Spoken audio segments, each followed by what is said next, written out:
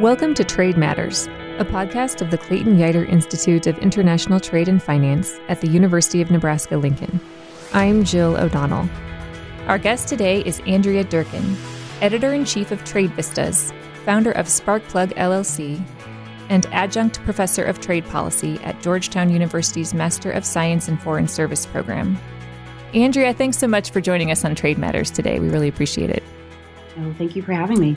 So let's start by talking a little bit about your background. You're a veteran U.S. trade negotiator and editor-in-chief of an excellent trade policy website called Trade Vistas, and you've also taught trade policy at Georgetown University's School of Foreign Service for a number of years. And I have to note that you were the instructor of a very popular trade negotiation simulation course that we offered here at the University of Nebraska-Lincoln last year.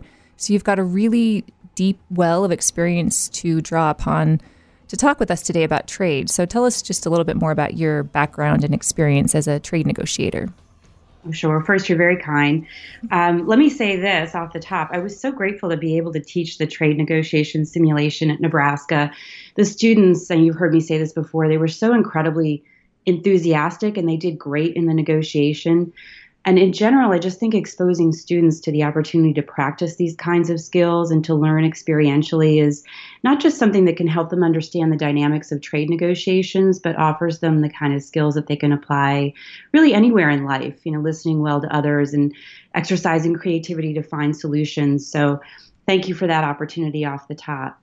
As for my own career, frankly, I just feel very fortunate. I became interested in trade negotiations growing up in Detroit at a time when the auto industry felt very threatened by competition from Japanese producers. This was in the 1980s, and at the same time felt frozen out of Japan's market. And so this was, for me, headline news in my local papers, and negotiations were very active. And they were led by a strong female figure, Carla Hales, whom I'm sure you've heard. She's still an idol of mine, has this wonderful, deep voice and very commanding presence. And it captivated me, and I wanted to be part of it. So I was interested in representing the U.S. government on behalf of the American people, and interested in the benefits of trade negotiations for American industries. So I ended up spending, in the first part of my career, 10 years in the U.S. government with Commerce Department, and with the Office of the U.S. Trade Representative. And I wanted exposure to different types of negotiations.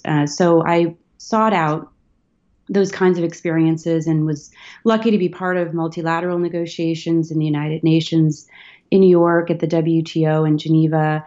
APEC was an opportunity to do plurilateral regional negotiations. And I was also part of teams that negotiated auto commitments. When Taiwan acceded to the WTO, we did an MOU with Korea. And what I consider to be really the highlight and most fun in my negotiating career was to be part of negotiations with Central America. So I was able to work with counterparts in different regions of the world, different industries, different topics from environment to biotech to intellectual property, and to work under the direction of negotiators that I admired and learned from. And that's really how you become better at this. So that's really interesting that the trade issues faced by the auto industry really captured your attention when you were growing up in Detroit. And I think something similar is happening today, where trade policy headlines, in particular with respect to agriculture, are capturing a lot of attention among the college students here at the University of Nebraska-Lincoln, and you've seen that too. So we'll get into more of those issues in a moment. I'd like to transition to talking about the U.S.-China Phase 1 deal that was announced and signed some weeks ago, signed on January 15th. But before we dive into that and also into an interesting piece that you wrote analyzing that Phase 1 deal, let's just remind our listeners how we got to this point where we arrived at a Phase 1 deal. Can you just briefly touch on a couple of the longstanding issues that have been at the heart of this long-running dispute? Yeah, I'm not sure there's any way to briefly do it, but right. There's so many issues at play, and when I talk about this, I try to distinguish between the issues that are at the core of the Section 301 investigation that the administration launched in 2017, which is really focused on intellectual property and technology transfer. But there's really a wider set of issues that encompass longstanding concerns fundamentally about the way China developed its economy, and the way that China continues to support state-owned enterprises and also state-directed champions. So recall that it wasn't that long ago that China went from being a net importer to a dominant global supplier of critical intermediary goods, manufactured goods, primarily glass, paper, steel, auto parts, and became a leading producer and a dominant exporter of those products. And it happened in large part because there was government financing, backing, and fueling investments in capital-intensive manufacturing industries. And when that happens, you induce overproduction, and you can create a glut. It may have been that so much of that production early on was intended for the domestic market, but with overproduction, the production's got to go somewhere. And it goes into global markets. It creates a glut of supply when the supply outstrips demand in the Chinese market. And when you get an influx of large volumes of commodities in the global market, you set into motion a downward spiral in prices and ultimately in profitability, impacting producers in other countries. And this is what is really at the heart of the complaints from the U.S. steel industry, for example, but many other industries as well. So that leads us, the subsidies, right, in different forms that it took, whether it was low-cost loans or artificially cheap raw materials like energy and land. It also took the form of funds for research and development, funds for technology acquisition. And here we come to kind of the core of the present day concerns, which is this race for technological supremacy. So you've got this backdrop, right, of longstanding complaints across many different industries that kind of culminates in the Section 301 investigation that really focuses on these core issues surrounding technology transfer. But it's all intertwined. And if you look at the White House report that was issued in June of 2018, I really recommend that as short reading for people. It's only 35 pages versus USTR's 200-page report. It outlines a wide array of complaints about the way that the Chinese government has placed restrictions on market access for not just American but foreign companies, and it includes procurement restrictions and a whole host of licensing requirements, approval restrictions, et cetera. And so you can see that there's this landscape of concerns that feeds ultimately into this 301 investigation report, even though that report is sort of narrowly drawn. So that's, as you said, it's tough to summarize all of this in a brief fashion, but I think you did a great job setting us up to kind of understand this phase one deal and why it is just phase one. So I'd like to mention now the article that you wrote on the tradevistas.org website that you edit. And the article was called, "Is It Just a Phase? Redesigning Trade Deals in the Age of Trump." And starting out with 2 points you made there, you indicated that the partial nature of the U.S.-China phase one deal may have been inevitable. And you also indicated that the approach to this deal and it being partial in nature might also herald a change in the overall U.S. approach to trade agreements, even with other trading partners going forward. So on the first point, I'd like to quote from your article. You wrote, quote, "China's offenses cannot be pinpointed to one set of laws, regulations, or practices, and so the complex wiring of China's national approach cannot be untangled or rewired in one pass, in one agreement, even if China shared that goal. An agreement this ambitious would have to be built in phases," unquote. So just unpack that a little bit for us. I think that's a really interesting point. Why is it not possible to fix everything in one deal with China? Yeah, I mean, again, I go back to this this sort of helpful 2018 report. It outlines 30 different ways, and in broad brushstrokes, ways that the Chinese government has really embedded restrictions on foreign access into their market, into its economic system.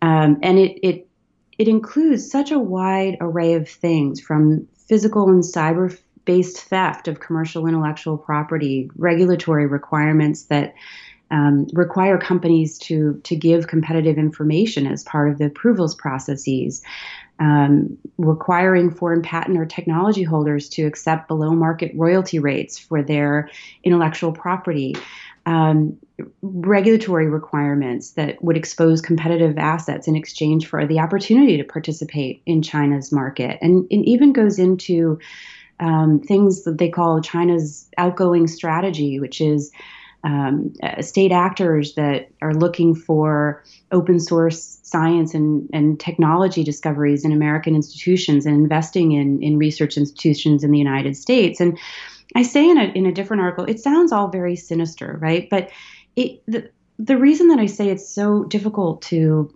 unwind all of these things is that they're articulated in many different places. It's not that we're drawing these conclusions on our own. The Chinese government actually states them out loud and on paper in national strategies, Made in China 2025, or China's National Program for Science and Technology Development, 5-year plans, and the administrative guidance that's issued to agencies at the central, provincial, and local levels to execute these goals and these plans.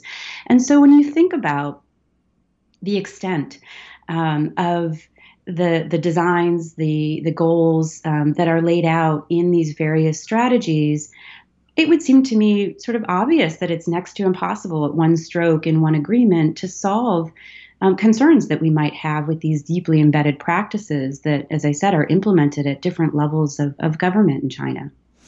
So because that is so complex to work through and solve or better manage some of these long-running issues, you wrote in your article, quote, "This administration has departed from the standard free trade agreement template," unquote. So it sounds to me like, from what you're saying, that it simply wouldn't have been possible to deal with everything at once. And so we get this phase one deal.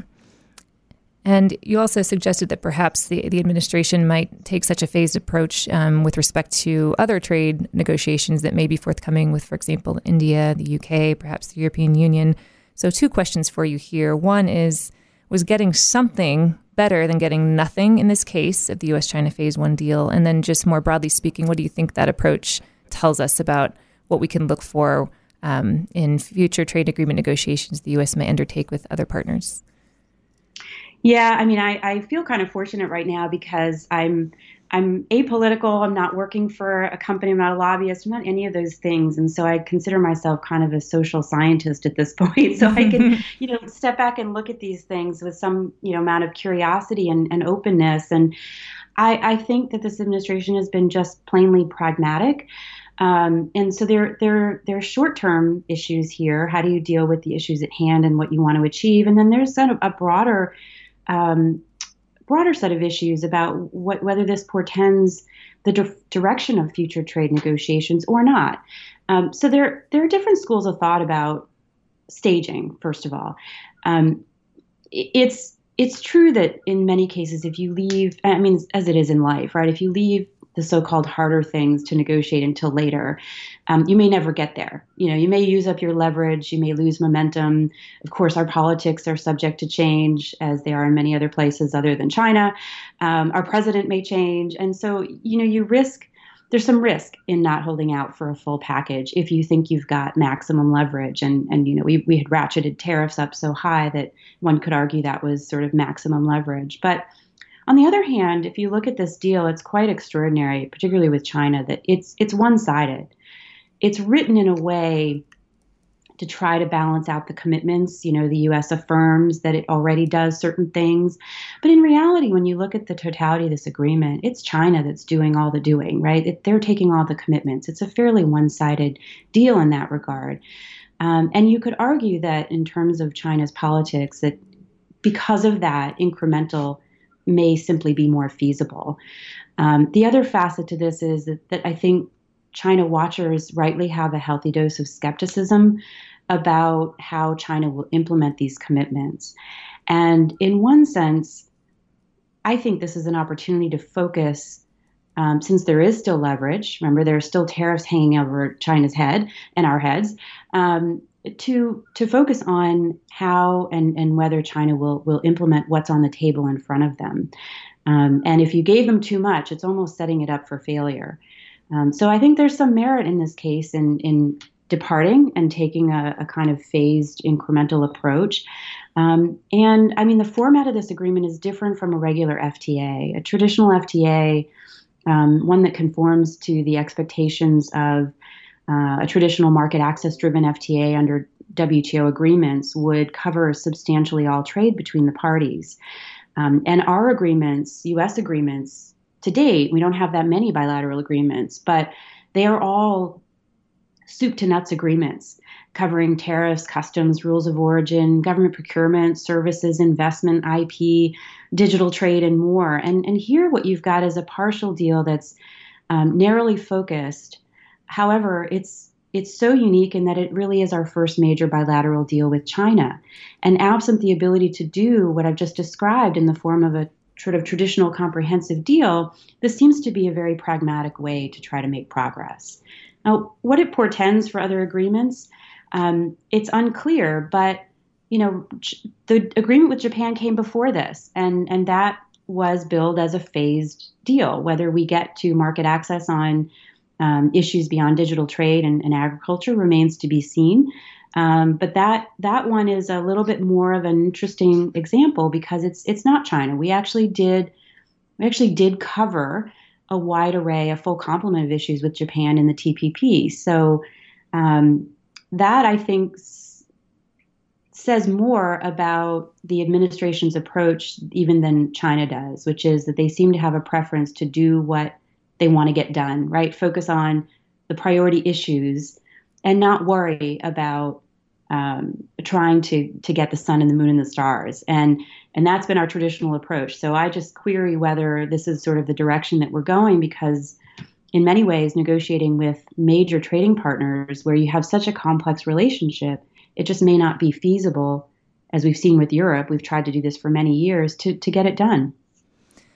So you mentioned that this is really our being the United States, our first major bilateral deal with China. And at the same time, as you pointed out in your Trade Vistas article, you mentioned that the deal that we signed with China, quote, envisions reforms to China's laws, regulations, and policies as they apply to any foreign company operating in China, not just the American ones, unquote. So could this be a case of unilateral pressure brought to bear on China by the United States actually resulting in a win for other trading partners, other allies, other countries around the world that also trade with China? Is there a case to be made for unilateral pressure by this case if it results in changes that benefit other countries too?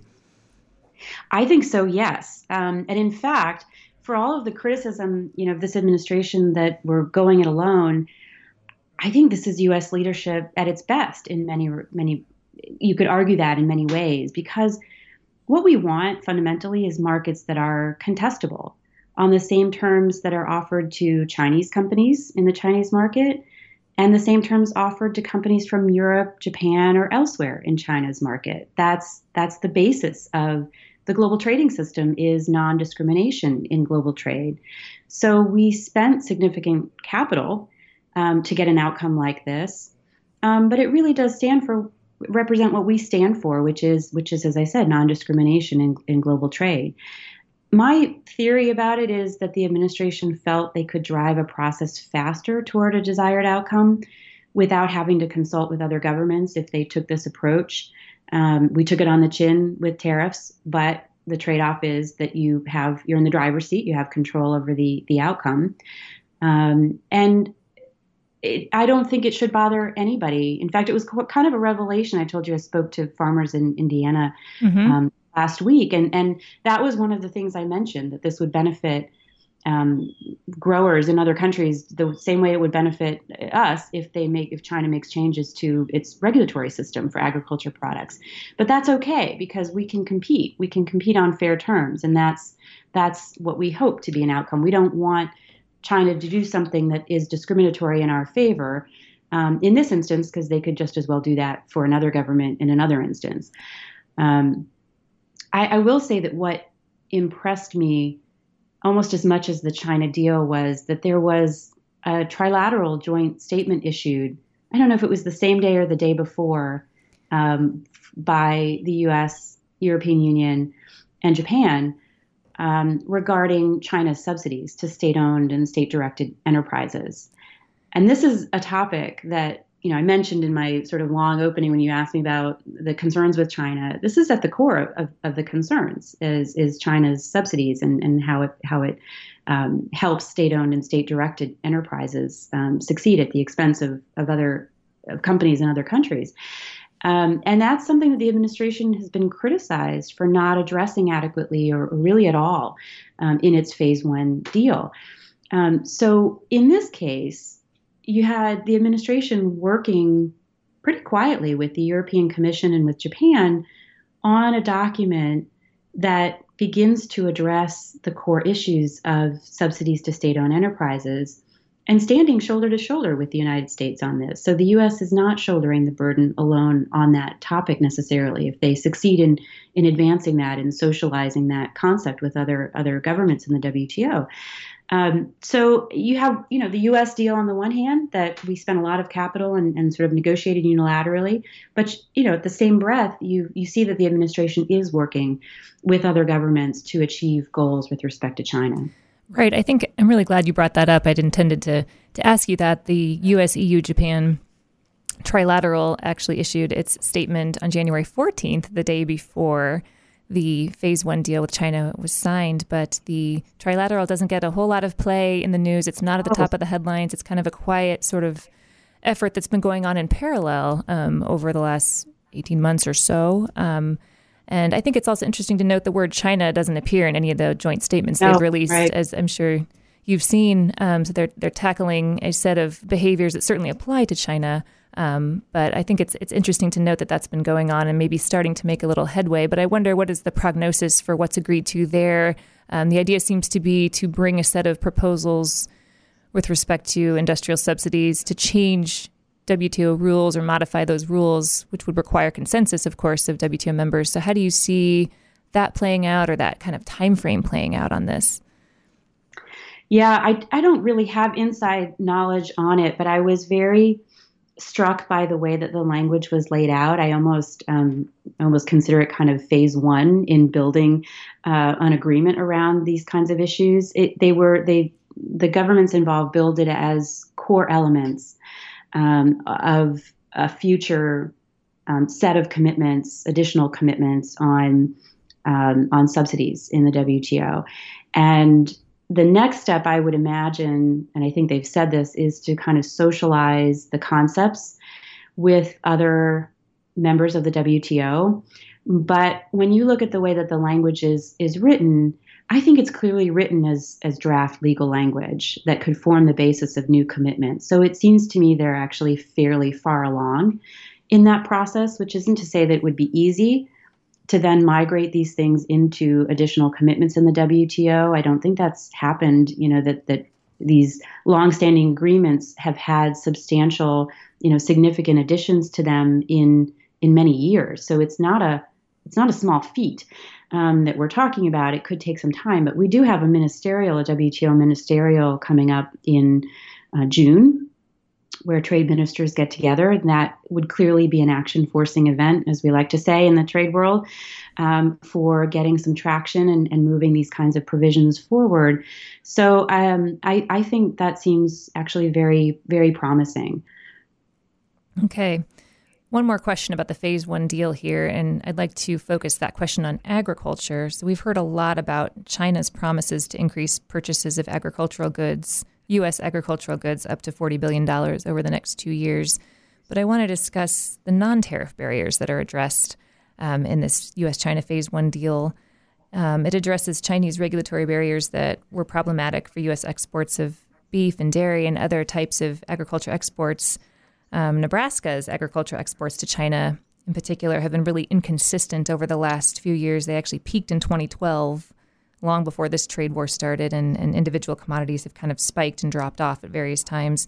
I think due at least in part to non-tariff barriers and how China addresses those. So as I understand it, there are changes related to these types of barriers in the deal, commitments that China has to take, that may potentially be more important than the short-term commitment to buy more goods. So how would you assess those two items and assess the significance of all of the non-tariff barriers that are part of this deal?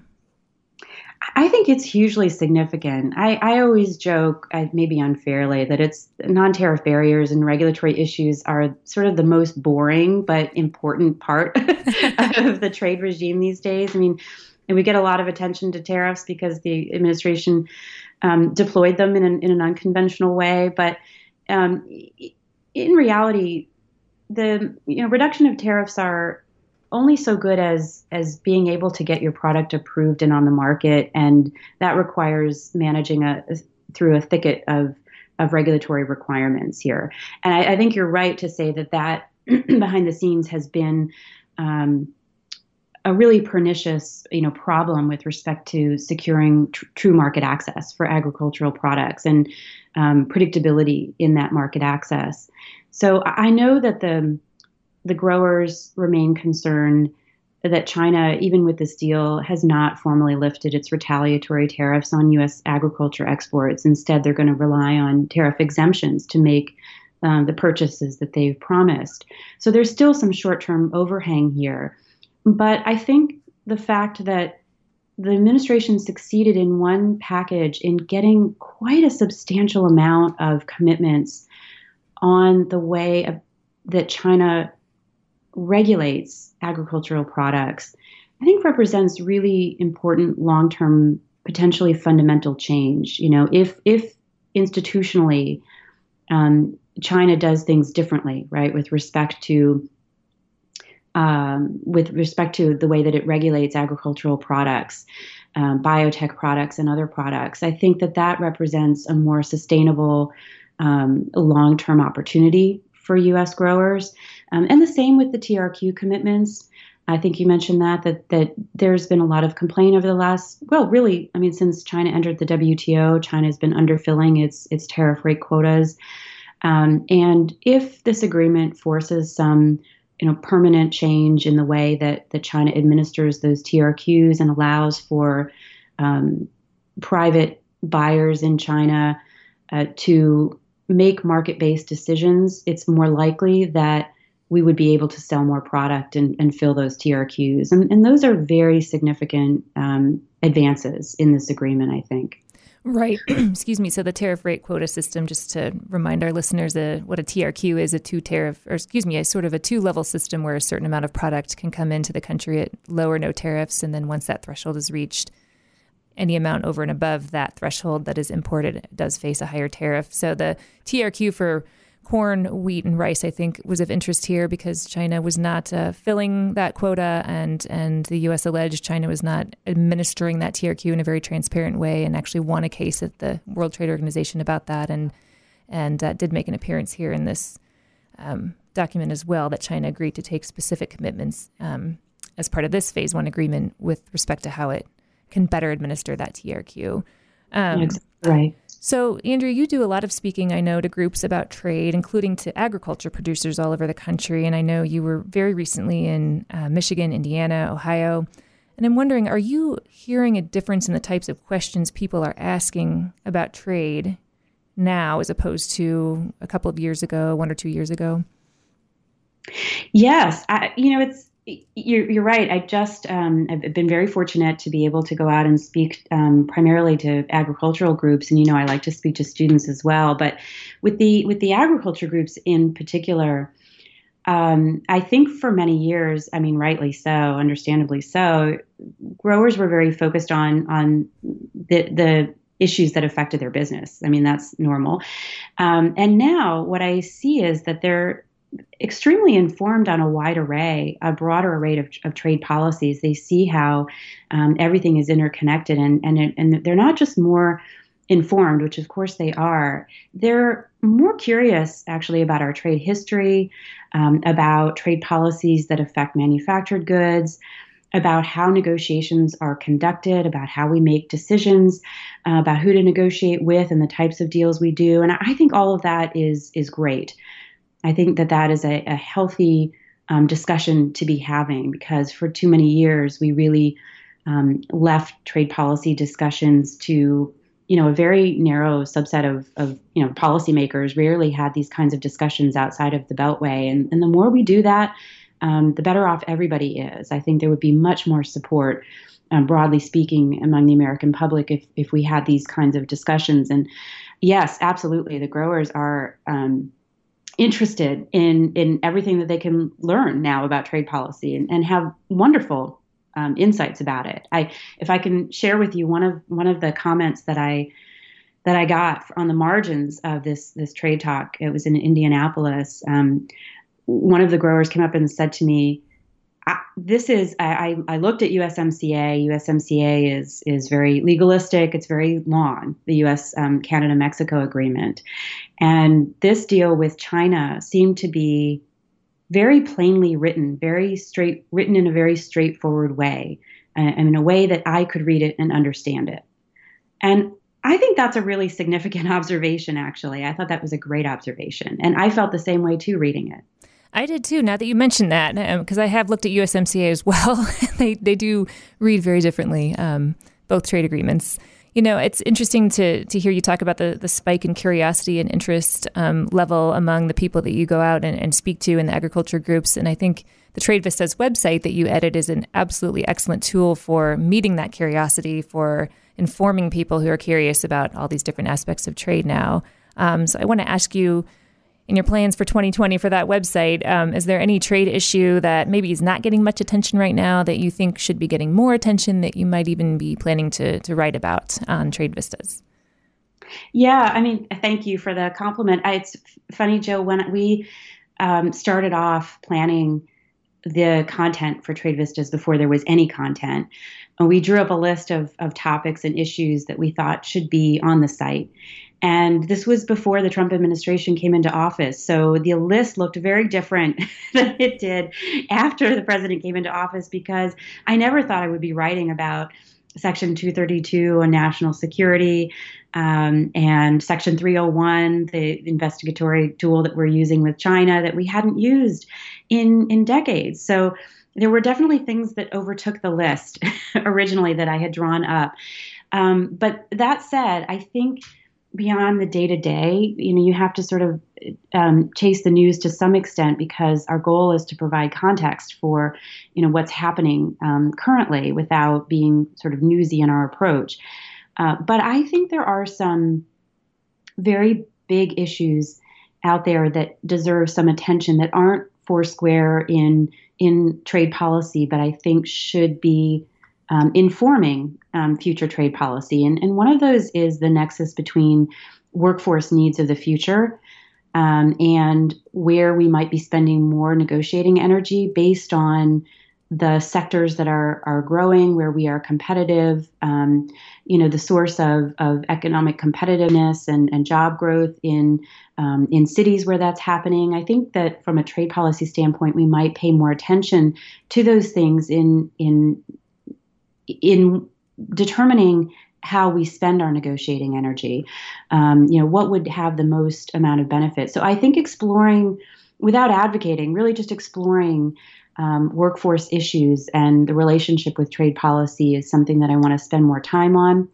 And the other issue is infrastructure. We don't have a lot yet on the site about hard infrastructure. We're about to produce a series in partnership with the Information Technology Industry Foundation, sort of a digital trade primer, because digital trade is becoming obviously increasingly, at least the rules around it are becoming increasingly important. We already do have a great amount of digital trade. So we want to make sure that people understand sort of the fundamentals about digital trade. But having said that, we're going to have a big debate in this country about infrastructure investments, and the competition to deepen and expand ports and to protect maritime straits and all of these issues are actually vitally important to global trade flows.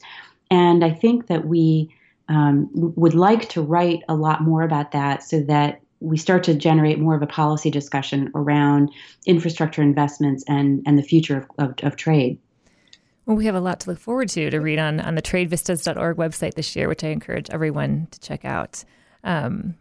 Last question, Andrea, which I ask every guest on the show, and that is, what have you read lately, or what are you reading now about trade, book or article or otherwise, that has been particularly striking to you? So I like to joke. You get the sort of the Google pop-up, all the ads based Mm-hmm. on your searches. Because I write so many quirky things on Trade Vistas, I think anybody looking at my search history would be absolutely perplexed about what kind of person I am and who I am. And I draw um, a lot of my ideas about what to write about by reading non-trade publications. And one of the books that I just read that I thought was going to be fairly non-trade that turned out to be, I think, have a strong relationship with trade was Prisoner of Geography. I think it's Tim Marshall. I picked it up in the airport in Rome, actually, and I thought it was going to be incredibly dry, and I would probably get 10 pages into it on the airplane and put it down.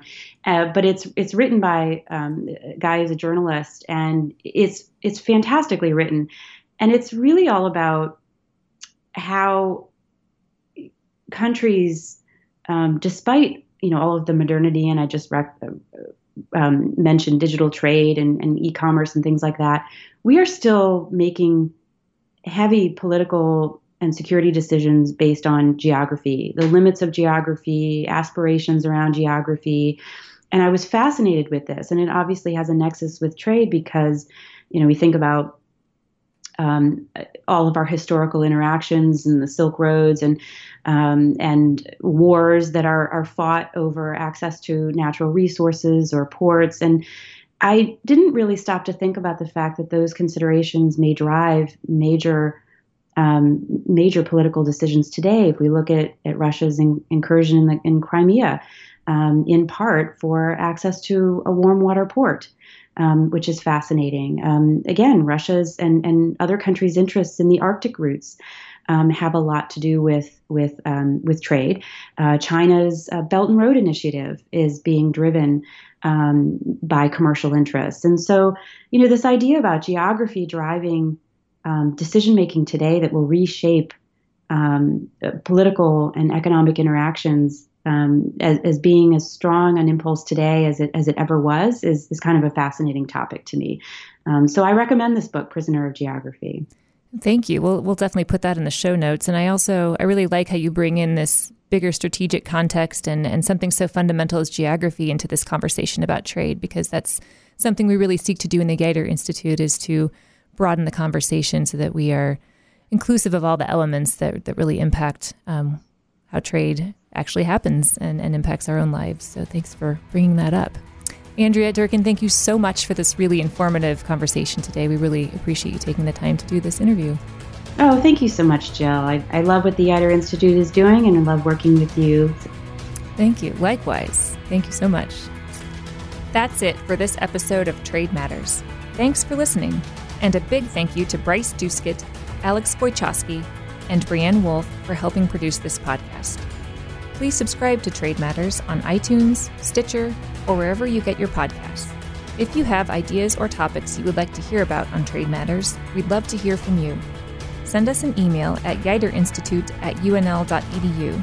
That's YEUTTER institute@unl.edu. Or follow us on Twitter at @UNL_Geider. Opinions expressed on Trade Matters are solely those of the guest or host, and not the Geider Institute or the University of Nebraska-Lincoln.